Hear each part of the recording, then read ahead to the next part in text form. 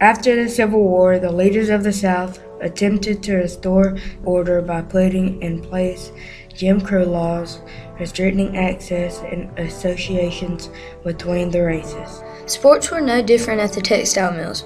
As textile mills sprang up in the upstate, this separation of the races was still evidenced in the jobs offered to African Americans. They worked kind of out in the yard, bring the cotton all in, and they had houses built right up above the old town farm. They had about 8 or 10 houses.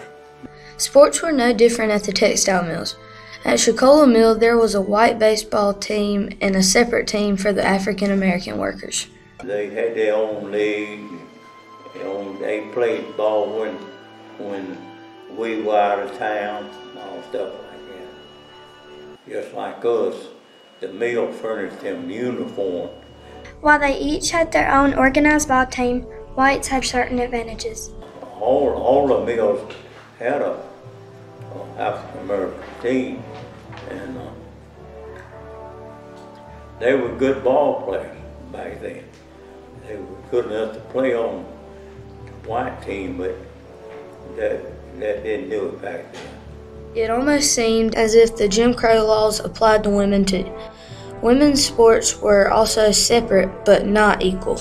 Boys' equipment was much superior to the girls, and I think we had to buy, I'm sure we did, our own gloves and the shoes.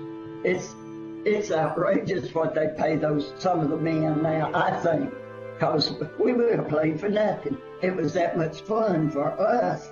We felt liberated. We would, but these men, they really and truly, I think some of them are spoiled to death.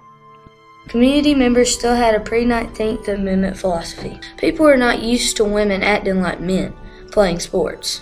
My parents wanted me to come home and do the normal things that normal girls do, like get married and have children and get in the kitchen. However, women proved them wrong and truly stepped up to the plate, even if it meant sacrificing their health and getting a little dirty. After all, a little dirt doesn't hurt. We had those short little uniforms. We played in dresses. Oh my, the girls would slide into second base. They would come up and have all these bruises. So there was some pain that went along with all this glory. Managers and teachers, we went to school to learn how to play ball. And we studied it, and we practiced and practiced it. As time went on, many changes occurred to level the playing field. Title IX was the biggest helper, and that's when the girls are supposed to be treated with equal opportunities that the men have. We have the rowing and the racing and all these sports that girls can really do really well. I got a feeling that I was treated, and the other girls too, the athletes, were treated really well. We had the finest managers. We traveled and stayed in hotels that were rated A1 and all that stuff. And we were invited by the local fans into their homes for dinners. Treated like special people, really. After this time period, play ball was not an expression used just for the boys.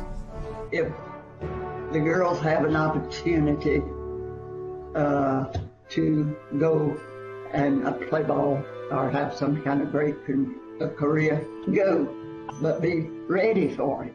You have to be ready if you get the opportunity in sports or whatever. I know when I got my call to go to the big leagues, I didn't even know there was such a thing. I didn't know girls could play ball, and I think it was the start of a new league, a new endeavor, and we didn't know if we would succeed or, if it would just be a great big nothing. But we were determined to do all we could to make that thing go. Sports became an avenue to bring all races and genders together as people cheered on their favorite teams.